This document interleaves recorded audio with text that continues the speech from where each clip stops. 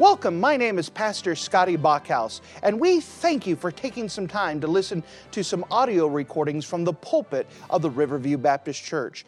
Our desire is to show the Lord high, holy, and lifted up, as well as try to be a blessing to those through the Word of God. Please enjoy this message, and we pray that it will be a blessing to your life. And if you wouldn't mind to take your copy of the Word of God and turn with me to the Gospel record of John. The Gospel record of John in chapter number 15. The Gospel record of John and chapter number 15. We're in a series that we are finishing up in just a couple more messages of Jesus Christ and the Upper Room Discourse.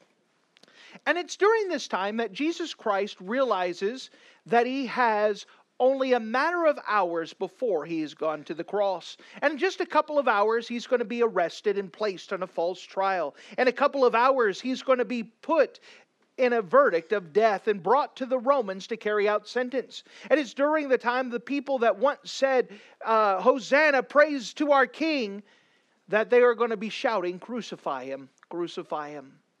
In just a matter of hours, He's going to be facing the death of the cross. He is going to die and be put in a borrowed tomb.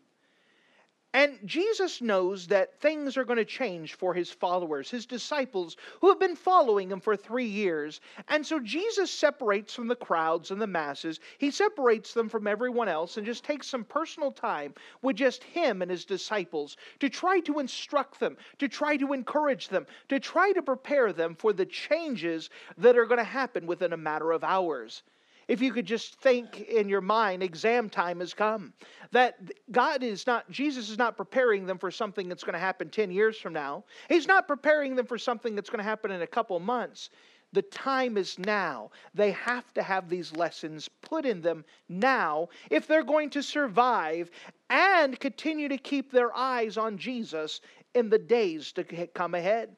So Jesus takes some time and to instruct them in what is called the Upper Room Discourse. And He's taken time to wash their feet, to instruct them. Judas is left to go betray Jesus Christ. Jesus has gathered the other ones and began to instruct them and try to tell them that things are going to change. And then at the very end of chapter 14, Jesus abruptly gets up from the table and says, let's go. And they begin to walk down the valley from Jerusalem down into the valley, up into the Mount of Olives to the Garden of Gethsemane.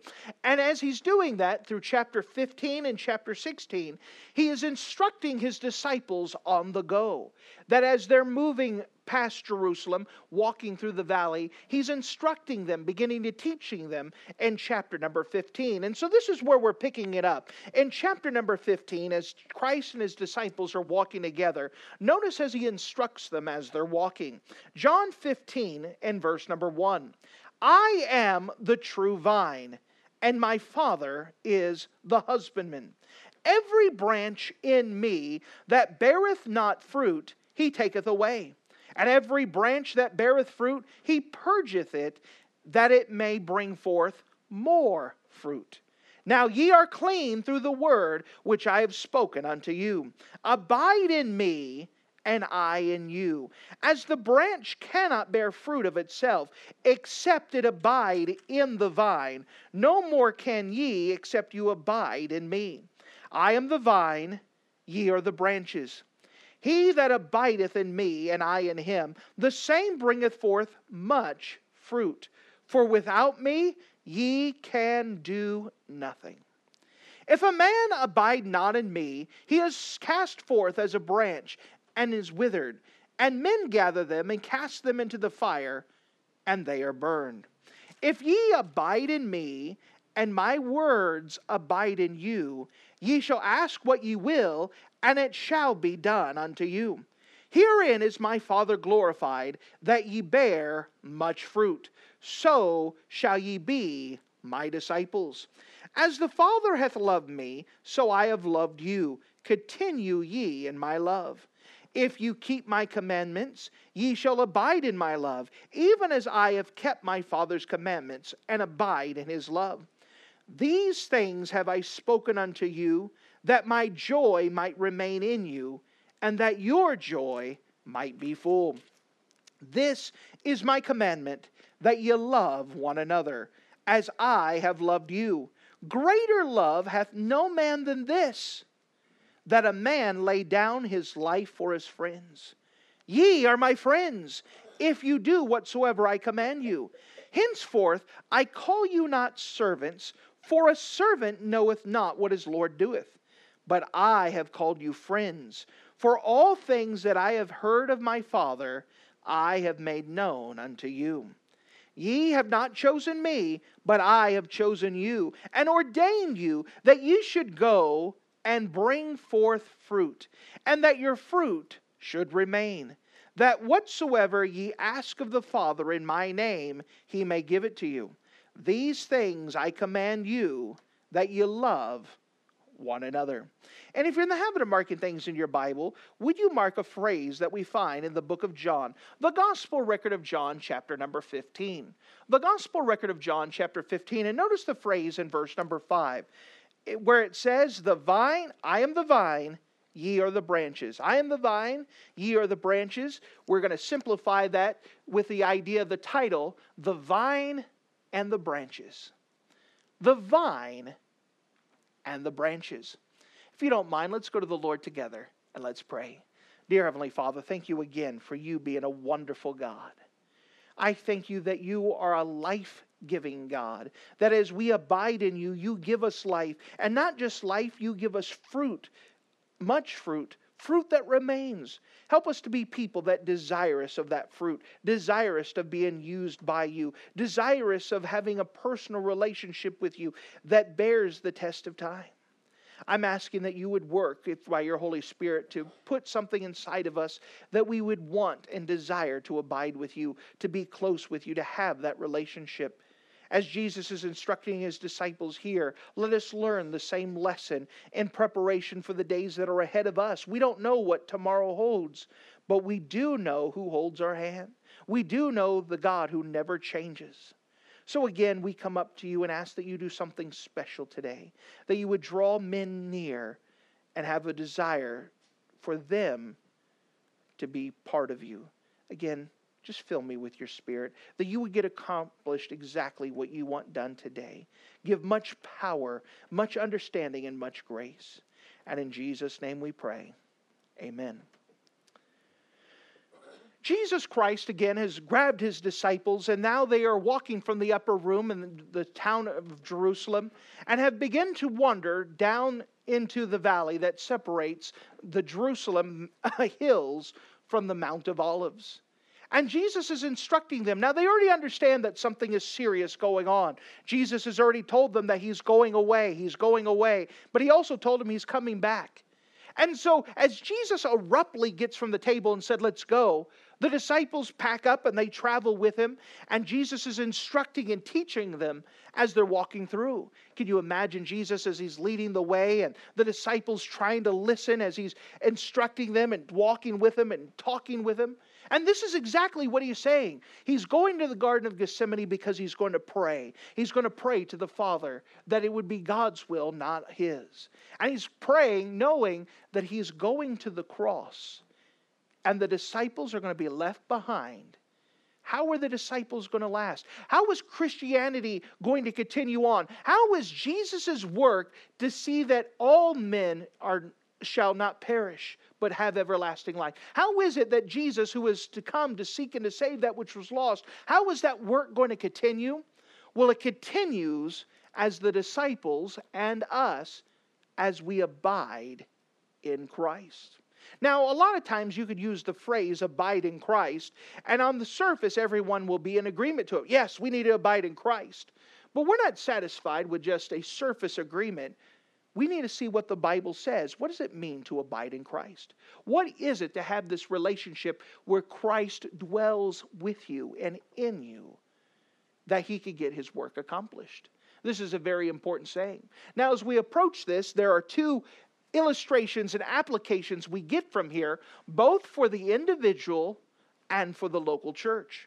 And so when it talks about the vine and the branches, it's easily applied to the individual and to the local church. So if you don't mind, let's examine this text in detail. And the first thing I'd like to show you in this passage is abiding in Christ. abiding in Christ. Notice, if you don't mind, as we see this idea that God is putting an illustration in terms that we can understand. He uses an illustration of a plant. And then he says that I am the vine, you are the branches. So if you don't mind, for the illustration's sake, let's understand what he's talking about. We can understand branches. Let's think of our mind a tree. In the Bible, the idea of the vine does carry the idea of the central branch, the tree. So we have apple trees here in this region. Let's imagine an apple tree. So you got an apple tree, and it is a nice, tall apple tree. But you just don't have the trunk, you also have the branches. Because it is from the branches that the fruit grows from. And so you have the trunk and the branches. Jesus says, I am the vine, I'm the trunk, and ye are the branches. And it's from the branches that the fruit is going to be bear from. Now, what is the purpose? Why do you have an apple tree? Is it for decoration? No, you have it to reproduce apples. Let's take a tomato plant that has a stalk and then has the branches. Why do you have a tomato plant? For decoration? Do you ever look at the clear spot on your wall and say, you know what would be good there? Let's put a tomato plant. That would just liven up the place. No, the reason why you have a tomato plant is to bear fruit, to bear tomatoes. That's the purpose of it. And so Jesus is saying, you have a purpose to bear fruit.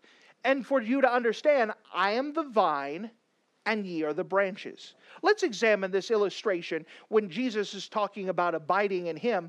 First of all, we understand, as we're talking about abiding in Christ, the pruning work of God. The pruning work of God. Notice with me in verse 1. I am the vine, and my Father is the husbandman. So here we have this illustration. Let's take an apple tree. Jesus is the vine. He's the trunk. But there's someone who takes care of the branches, and that's the husbandman. That's a job that they have. Someone who takes care of the vines. He takes care of the plants. His job is to make sure that the plant is healthy. So Jesus is the vine, He's the branch, God is the husbandman. He's the purpose of taking care of the plants. Verse 2, every branch in me, notice this, that beareth not fruit, He taketh away. So again, the whole purpose of an apple tree is for it to bear fruit. If you have a branch that grows out from the tree, but it refuses to grow apples, in order to protect the health of that plant, you have to take the branch off. Now, you may give time and see if anything grows, but if that branch is there and it refuses to bear fruit, then it's a liability. It's something that doesn't need to be there. And the husbandman is going to remove that branch because it is not serving its purpose. It's taking food and nutrients that could be going to something else. And just in the illustration of the plant. So notice again in verse 2, every branch that beareth not fruit, He, this is the husbandman, taketh away. God is the husbandman. His job is to make sure the plant is healthy. All right, let's take the illustration of the individual. All right, in the individual life, there are some things in your life that doesn't bear fruit. You know what needs to happen? It needs to be cut off. It needs to be cut off. Inside of a church, there are sometimes God does a pruning work. And He removes some things from a church. Maybe some people, maybe something else. And He does that for the purpose that the plant produces more fruit. Notice as we go on in verse 2, every branch that beareth not fruit, He taketh away. And every branch that beareth fruit, notice this, He purgeth it, that it may bring forth more fruit. Inside of a plant, there are times that you have a healthy branch, but you have to prune some things off of it so it can grow better fruit, so it has the room to grow, so it has the purpose of it. Every plant, someone who's a botanist, someone who grows plants, some of you may have a green thumb. I think I sometimes have a brown thumb, but some of you who have green thumbs would understand that in order to make a plant healthy, you have to trim some things off of it from time to time, that it's necessary for the plant. Who's the one that decides what needs to be cut off? The husbandman. It's the husbandman who says, let's prune this, and he snips it off. He takes it off. He does it for the overall health of the plant, that it may produce more fruit. That's his purpose of it. So again, looking at the individual, there are some things, in order for you to be the fruit-producing Christian God wants you to be, He has to prune some things out of your life. This is going to stop you from growing. This is going to stop you from producing more fruit. Let's take this off. So we understand there's an application here as well, that God is the one who does the pruning, and it is necessary. Notice again in verse number 3, you're going to see this emphasis placed all throughout this time that Jesus is talking with the disciples. Verse 3, now you are clean through the word that I have spoken unto you. We understand that you cannot separate the word of God from the life of the Christian. You have to have the Word of God. We're going to explain more in just a bit. But this is an overall theme woven throughout it, that you are not a healthy, fruit-producing Christian without the Word of God. You cannot live the Christian life outside of the Word of God. That if you're not absorbing and digesting the Word of God, you are not going to be a healthy plant. You're going to be a sickly plant that's going to need lots of nurturing if it's going to produce something. So we see this idea of abiding in Christ, and the first thing we understand here is the pruning work of God. But we also see a second thing with this abiding in Christ, is that abiding in Him is our work. Pruning is the work of God. What is our job? To abide in Christ. Notice with me verse 4. Abide in me, and I in you. The word abide carries the same idea as dwelling place. So when he's saying abide in me, he's saying live in me, dwell in me. When you set up a dwelling, you set up permanent residence. You're there a lot of the time. If your house is a home, it's where you dwell at. It's where you live at. It's where you stay. It's where you call home. Here Jesus is saying, dwell with me, abide with me, and I in you. As the branch cannot bear fruit of itself, except it abide in the vine, no more can ye, except you abide in me. So here we have this illustration of the tree. You have a nice big apple tree, and you have a branch that says, you know what? I can grow fruit all by myself. And so that branch is set aside. Is that branch set aside? Is it going to grow fruit? It's going to wither and die because it needs it. If you understand how a plant works, is that it has a root system. And from the root system, it takes nutrients from the soil and it runs it up through the veins of a tree and through the trunk into the branches. Now, without that absorbing minerals coming from the roots, without that life-giving things that comes from the roots, that branch will wither and die. It has to have it. The same thing's true about the Christian life. That if you are not plugged into Christ, if you're not abiding Christ, if you're not just grafted onto Christ, you're going to wither and you're going to die. If there's something strangling it and making it so the nutrients can't get to the branch, you are going to die. You are going to wither away. You are not going to do what you are meant to do, and that's produce fruit. Abide in me, and I in you. As the branch cannot bear fruit of itself, except it abide in the vine, no more can ye, except you abide in Christ. That we cannot be the Christians we ought to be without Christ. You know, oftentimes we would say it's ludicrous. The craziness of an idea if someone said, I could be a Christian, I could get saved without Jesus Christ. It can't happen. Neither can you live the Christian life without Christ. You have to have Christ. He is the source of it. He is the center of it. Notice as it goes on in verse 5. I am the vine, and ye are the branches. He that abideth in me, and I in him, notice this, the same bringeth forth much fruit. Much fruit. If you want to know how you could bear not just fruit, but much fruit, the secret is abiding in Christ. Dwelling in Him. Being plugged into Him. Now notice this saying. If you have never underlined this saying, please underline it in your Bible so you could see it and be reminded of it. Verse 5, I am the vine, ye are the branches. He that abideth in me, and I in him, the same bringeth forth much fruit. Here's the phrase, for without me ye can do nothing. Nothing. Do you understand that you are incapable of doing God's work? I understand that may not sound correct, but you cannot do God's work. Only God can do God's work. We are just the instruments that God is using to get His work accomplished. It is not me, it is Christ. We have to recognize this. It is all about Christ. It is not me. I can do nothing. I can't save anybody. Jesus does the saving. All I can do is be the instrument used to tell someone about the Lord, but without Him, I can do nothing. I cannot do God's work outside of God. God has to do His work. I have to be surrendered. I have to be out of the way. It is His power. It is Him that is doing it. It is not me. I have to abide in Christ. That I cannot do Christ's work. This is such an important thing. So therefore, if only God can do His work, but yet I'm not abiding in Christ, I'm not receiving His power, I'm not plugged in, then I'm not going to be able to see the work accomplished through me. It's a simple thing. It is the critical thing of the Christian life. You cannot live the Christian life by yourself. You can't do it. You have to be plugged into Christ. You have to be grafted in. You have to have His power. It has to be Him. It is all about Christ, none of me, all about Him. Only God can do His work.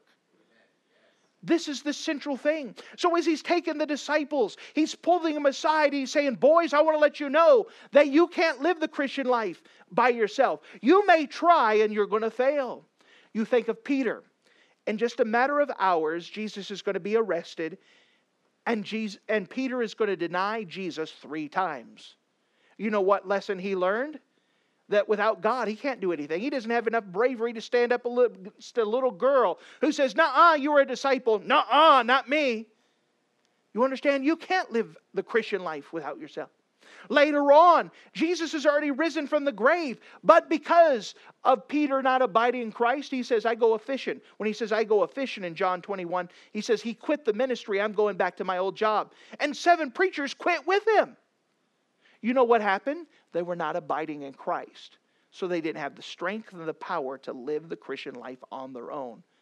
And they quit. They wither. They die. You cannot live the Christian life outside of Christ. You can't. We know that there's a culture of Christianity. The Bible talks about in the book of 2 Timothy chapter 3. It says that in the last days perilous times shall come. And it talks about how horrible things are going to be. But the telling statement is that in the middle of that passage, it says they said they have a form of godliness, but denying the power thereof. People today have a form of godliness. They look good. They may sound good. They know how to say the right things. They have a culture of Christianity, but not the power of God behind it.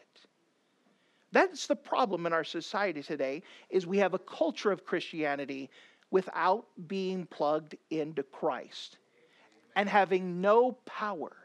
You think of today, where is the power of God? Where is the power of Elijah? Where is the God of Elisha? Where is the God of Jeremiah? Where is this God? Did He lose His power? Did He run out of gas? Did it diminish? Is He tired? Is He old? Where is this power? The power is still there, but people are not abiding in Christ. And we're not seeing the work that God can do in people's lives because we're satisfied with a form of godliness, but denying the power thereof. This is why this lesson is so important. It's not saying, do you call yourself a Christian? It says, are you abiding in Christ? It's not saying, do you show up to church? It says, are you abiding in Christ? It's not saying, do you own a Bible? It says, are you abiding in Christ? It's not saying, do you do your checklist every day? I read my Bible, I read my Psalm, I prayed just a couple second prayer. It's saying, are you abiding in Christ? Because without Him, you can do nothing. We look at churches today and we wonder, where's the power thereof? Where is the people getting saved? Where is the lives being changed? Because there's no power, because people are not abiding in Christ. We can't work it up. We can't fake it. We can't make it happen. It is only God that can do His work. Our responsibility is to abide in Christ. If you don't mind, let's see some more of what Jesus said. Not only do we see this idea of abiding in Christ, but I want to show you something else as Jesus continues with this idea, the fruitfulness in Christ. The fruitfulness in Christ. Now again, what is the purpose of an apple tree? To produce apples. What is the purpose of a tomato plant? To produce tomatoes. What is the purpose that God has for us? To produce not just fruit, but much fruit. God wants us to produce much fruit. So there's an idea that we should have fruitfulness in our lives. Not because of us, but because of Him. That is a result of us being plugged in to Christ. Notice this fruitfulness in Christ. Jesus starts off in verse 6. If a man abide not in me, he is cast forth as a branch and is withered. And men gather them and cast them into the fire, and they are burned.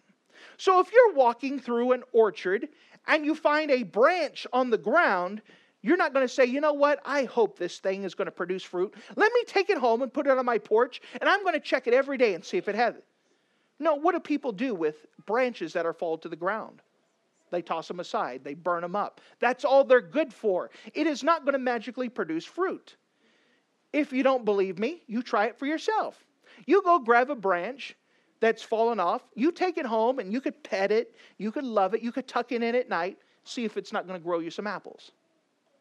This is a principle we understand. If it is not plugged into the vine, it's not plugged into the tree, it will not produce fruit. All it's good for is for burning. That's about the best use you could get out of it from there. But notice this. Here we understand when we talk about the fruitfulness of Christ, we start off with the soil that produces fruit. The soil that produces fruit. How is it that we could abide in Christ? Again, we talked about abiding in Christ. Now let's be specific. How do we abide in Christ? Let's take it from theory to practicality. What is this soil that produces fruit? Notice with me in verse 7. If ye abide in me, and my words abide in you. Now remember what I said. This word abide means to live, to dwell. How is it that we can have fruit? If ye abide in me, and my words abide in you. We must be reading, and not just reading, but absorbing the Bible, the Word in our life, and be obedient to it. Do you know that you can know a lot of Scripture, but it does you no good because you're not obedient to it? You have to obey it. You have to listen to what it says. You have to fulfill it. It does you no good if you're not obedient to it. Also with that same idea, you have to have it dwelling in you. You have to have it saturating in you. You have to have it so it's so full in you that it's overflowing and coming out. That's the idea of abiding in Christ. We're not talking about checklists that said, all right, did you read your psalm for today and check it off? You know there's a difference between reading because you have to and reading in order to find God and to be with Him, to abide with Him, to dwell with Him. This is the idea here. Why don't Christians bear fruit today? Because they're reading their Bible as a checklist. Yeah, I read my Bible today, and they have to hurry up and get it done instead of looking forward to reading it. I can't wait to read my Bible. I can't wait to see about my Lord. As long as your Bible reading is a chore, you are not abiding in Christ. You have to be dwelling in Him. It has to be something. You cannot live the Christian life outside of the Bible. With much Bible reading, much Bible dwelling, much power. Because the power is not us, it's in Christ. This is how we get it in it. As long as it's a checklist, as long as it's something that you read it in the morning and set it aside and don't worry about it the rest of the day, it does you no good. The greatest thing you could do on a daily basis as a Christian is to read the Word of God for yourself. You cannot be a spiritual person without first being a scriptural person. If you're not in the Bible, you are not abiding in Christ. If you're not feasting on it, saturating, if you're not having it dwell in you. Think about this. Does the Word of God dwell in you? Does it have a home in you? Does it have a place where you could go find it at any time? Does you have it so much in you that it's pouring out of you? This is the idea of abiding in Christ. Are you letting His words dwell in you, live in you, abide in you? Are you a person of the Scripture? Do people know if they hang out with you a certain amount of time, Scripture's just going to come out? Talk about Jesus. Is it something, thy word have I hid in my heart that I might not sin against thee? That's why Bible memorization is so important. If you don't have the Bible memorized, how are you going to recall it? How are you going to think about it? How are you going to dwell on it? You have to have it in you. It's not a checklist. It is a dwelling in Christ. The soil that produces fruit. What is the soil that produces fruit? It's a soil that's been prepared by the Word of God. Notice this, the soil that produces fruit, but the Bible goes on and talks about the water that produces fruit. Notice with me in verse 7 here. If you abide in me, and my words abide in you, ye shall ask what you will, and it shall be done unto you. If we're abiding in Christ, notice this, God's going to answer our prayers. There's a line of communication. When we read the Bible, God speaks to us. When we pray, we're talking to Him. We can have a conversation. We could be with Him. We can have our prayers answered. You understand that how your prayers are answered, if you're having answers to prayer, is proportionate to you abiding in Christ? Notice what it says. Verse 7, the first word is an if. That is a conditional statement. It is an if-then statement. If this condition is met, then this is the result. If you abide in me and my words in you, ye shall ask what you will, and it shall be done unto you. This is not saying that, you know what, I believe I'm dwelling in Christ, I want a red Lamborghini. All right, God, here it comes. What happens is that as you're in God's Word, you begin to know Him. You begin to sense what His will is. You begin to understand what His desires are. And you could pray, I know what God wants to get done here. I could see what's going to happen. And your prayers could be answered in amazing ways. Someone who's not seeing consistent answers to prayer is evidence that they're not abiding in Christ. You understand, you should be seeing prayers answered all the time. Not because of my prayer life, but because of who God is.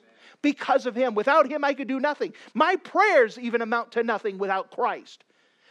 It is Christ that gets it done. But as you abide with Him, as you get to know Him, you know what He wants to get accomplished. You know what He desires, and you could pray and see it happen. There is nothing like praying for someone to get saved. You know God wants them to be saved. You know that God's working on them. And you pray and you pray and you pray. And then they get saved. You don't go, yay, that was nice. You're excited about it. Look at what God did. You know, there's something missing. Having a form of godliness, but denying the power thereof. Our God still has a lot of power. He's not going to run out. You can't outuse it. It's not something you save it. Well, I don't want to run out, so I'm just going to use a little bit at a time. God can answer major prayers as you abide in Him and you know what He wants to get accomplished. You understand His will. You could see some amazing, powerful prayers that when it's said, it wasn't a coincidence. You know it was God that did it.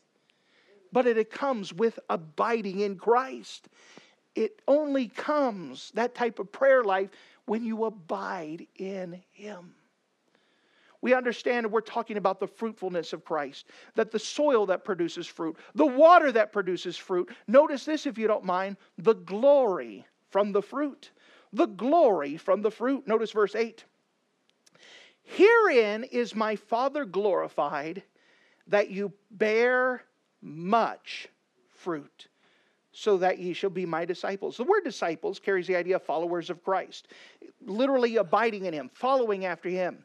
Now let's use logic here. Let's be very specific. What is the fruit of a Christian?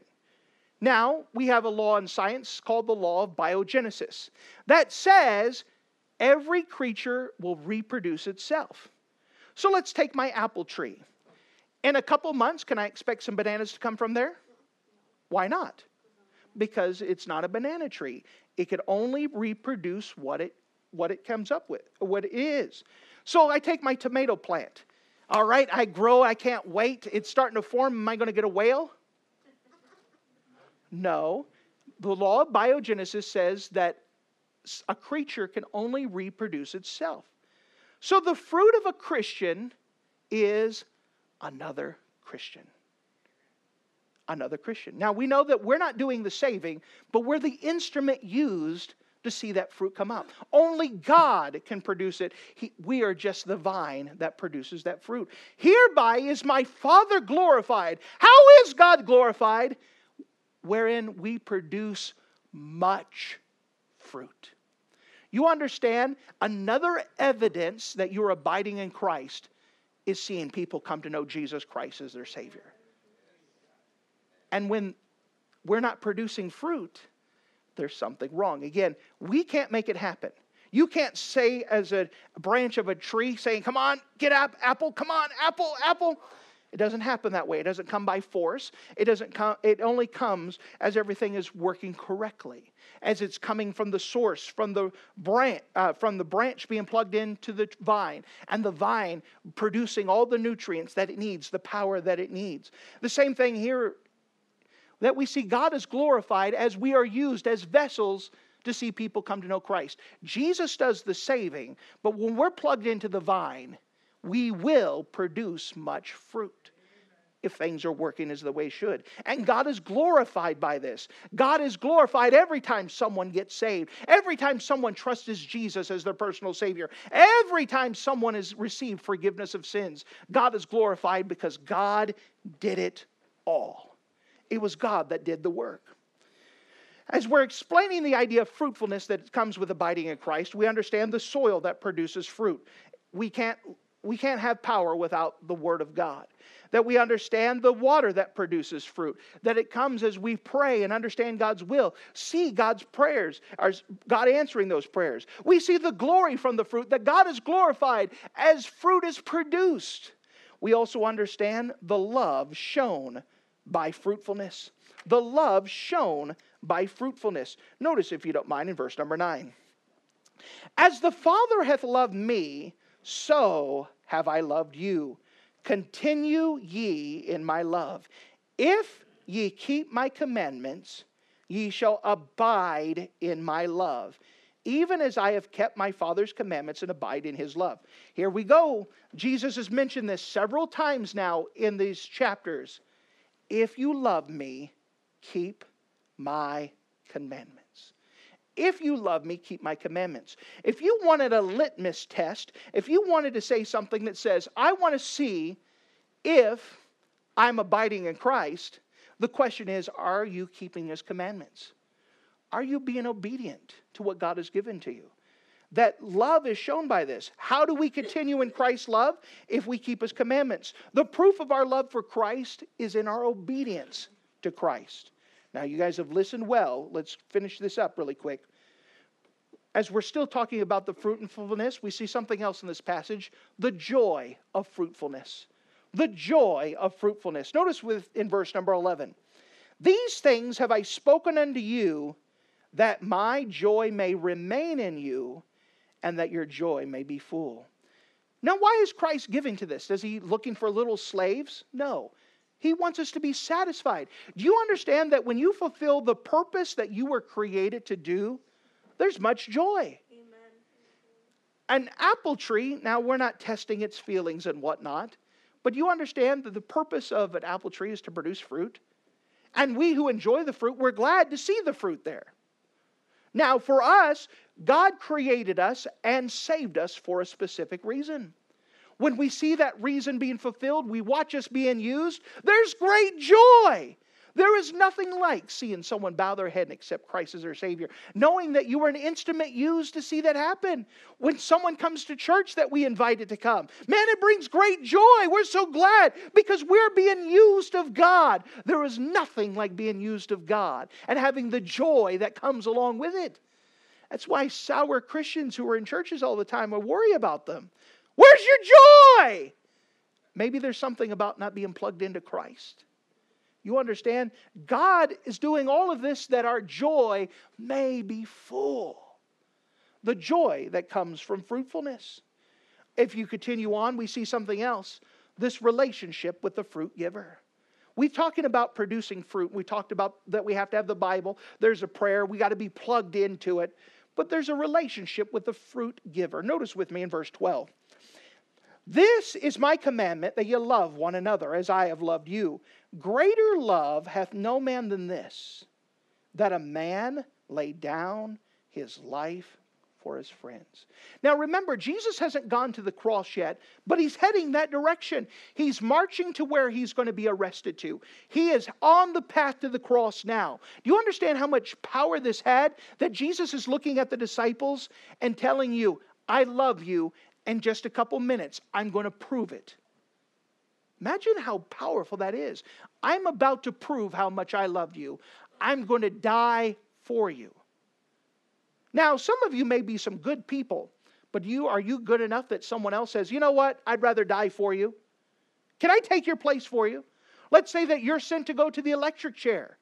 Do you have anyone who loves you enough to say, you know what, instead of them going to the electric chair here, I'll take their place. I'll be glad to do that. Anyone like that? Jesus says, I love you so much, I'm going to die for you. He's taken his disciples and said, we're going over here and I'm going to go die. I love you that much. Book of Romans chapter 5 verse 8. For God commendeth his love towards us. The word commendeth carries the idea of proving. God commendeth or proved his love towards us. And while we were yet sinners, Christ died for us. You know what you are? A low down, rotten, awful sinner. And Jesus died for you anyways. Why would he do such a thing? Because he loved you. You want to know how much God loved you? You look up on the cross and see him extend his hands. That's how much he loved you. He says, no greater love hath no man than this, that a man lay down his life for his friends. Notice what he called the disciples. He didn't call them servants. He didn't call them other people. He said, you're my friends. You're my friends. Notice what he goes on and say in verse 14. Ye are my friends if you do whatsoever I command you. Now again, we know friendship is a two-way street. That Jesus died for us, the least we could do is live for him. The very least we could do. Verse number 15. Henceforth I call you not servants, for the servant knoweth not what his Lord doeth. But I have called you friends. For all things that I have heard of my Father have I made known to you. Notice this sweet change of relationship. He's not just our Lord. He's not just our master. He's not our slave driver. He's our friend. And he's glad to tell us what he's trying to get accomplished. You know, as a servant, sometimes you don't need to know what's going on. Some of you might understand as an employee, your boss doesn't have to tell you everything that's going on. It's nice every now and again, but they don't have to.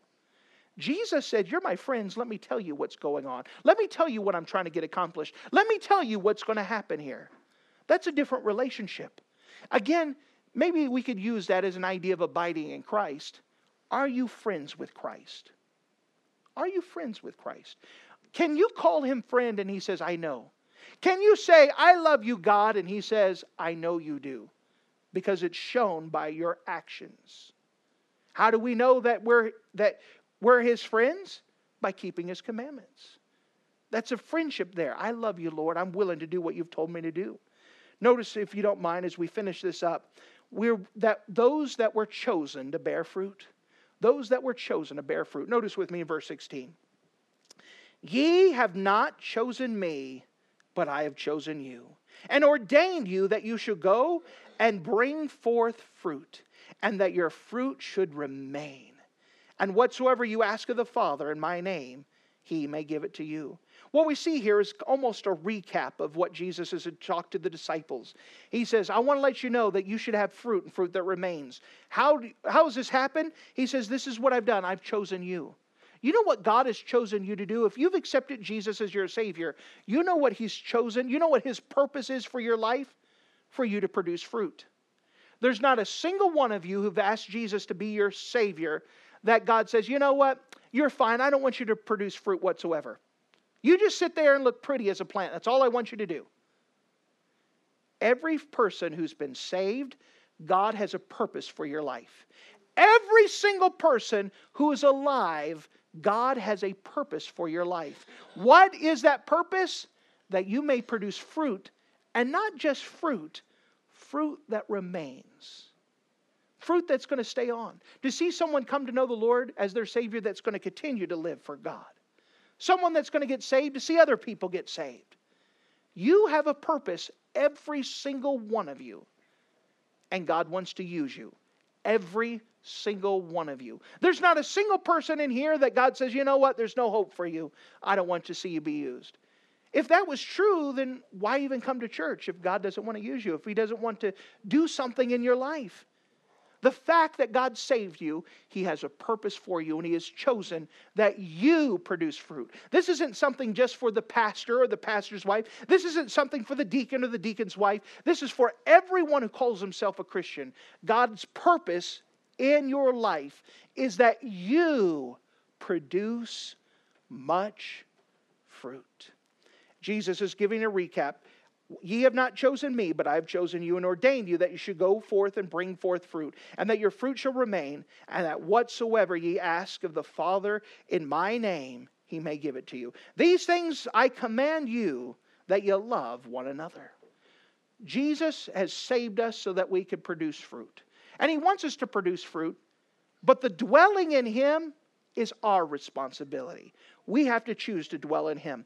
We have to be dwelling in Bible reading. We have to be trusting God in prayer. We have to be used of God to see people come to know Christ. These are things that are coming with abiding with Him. So let me ask you of your life. Are you a fruitful Christian or a fruitless Christian?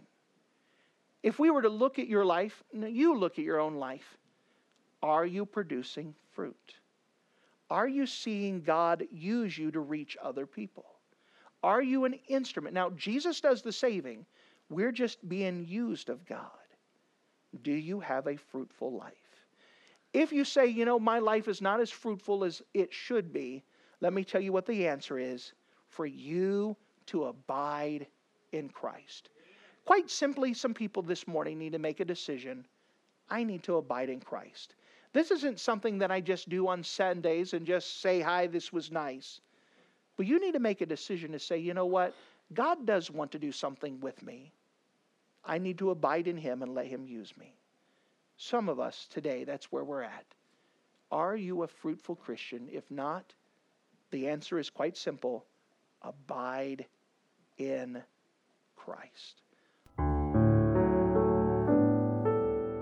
Thank you for listening to this audio message. This is Pastor Scotty Bachhaus, and I encourage you to take this information that you just received and make a specific decision to follow after the Lord. If you don't know Jesus Christ as your Savior, let me beg you to take the time to receive Jesus Christ for the forgiveness of your sins. If you are saved, I encourage you to make a decision in your life to help you get closer with the Lord. If there's anything specific we can do to be a blessing or to pray for you, we encourage you. Look us up on the internet at riverviewbc.com. Once again, that's riverviewbc.com. Or if you would prefer to call us, you could give us a call at area code 920-530-6308. Once again, that number is 920-530-6308. If there's anything we can do to be a blessing or an encouragement to you, please let us know. We would love to make ourselves available. Thank you.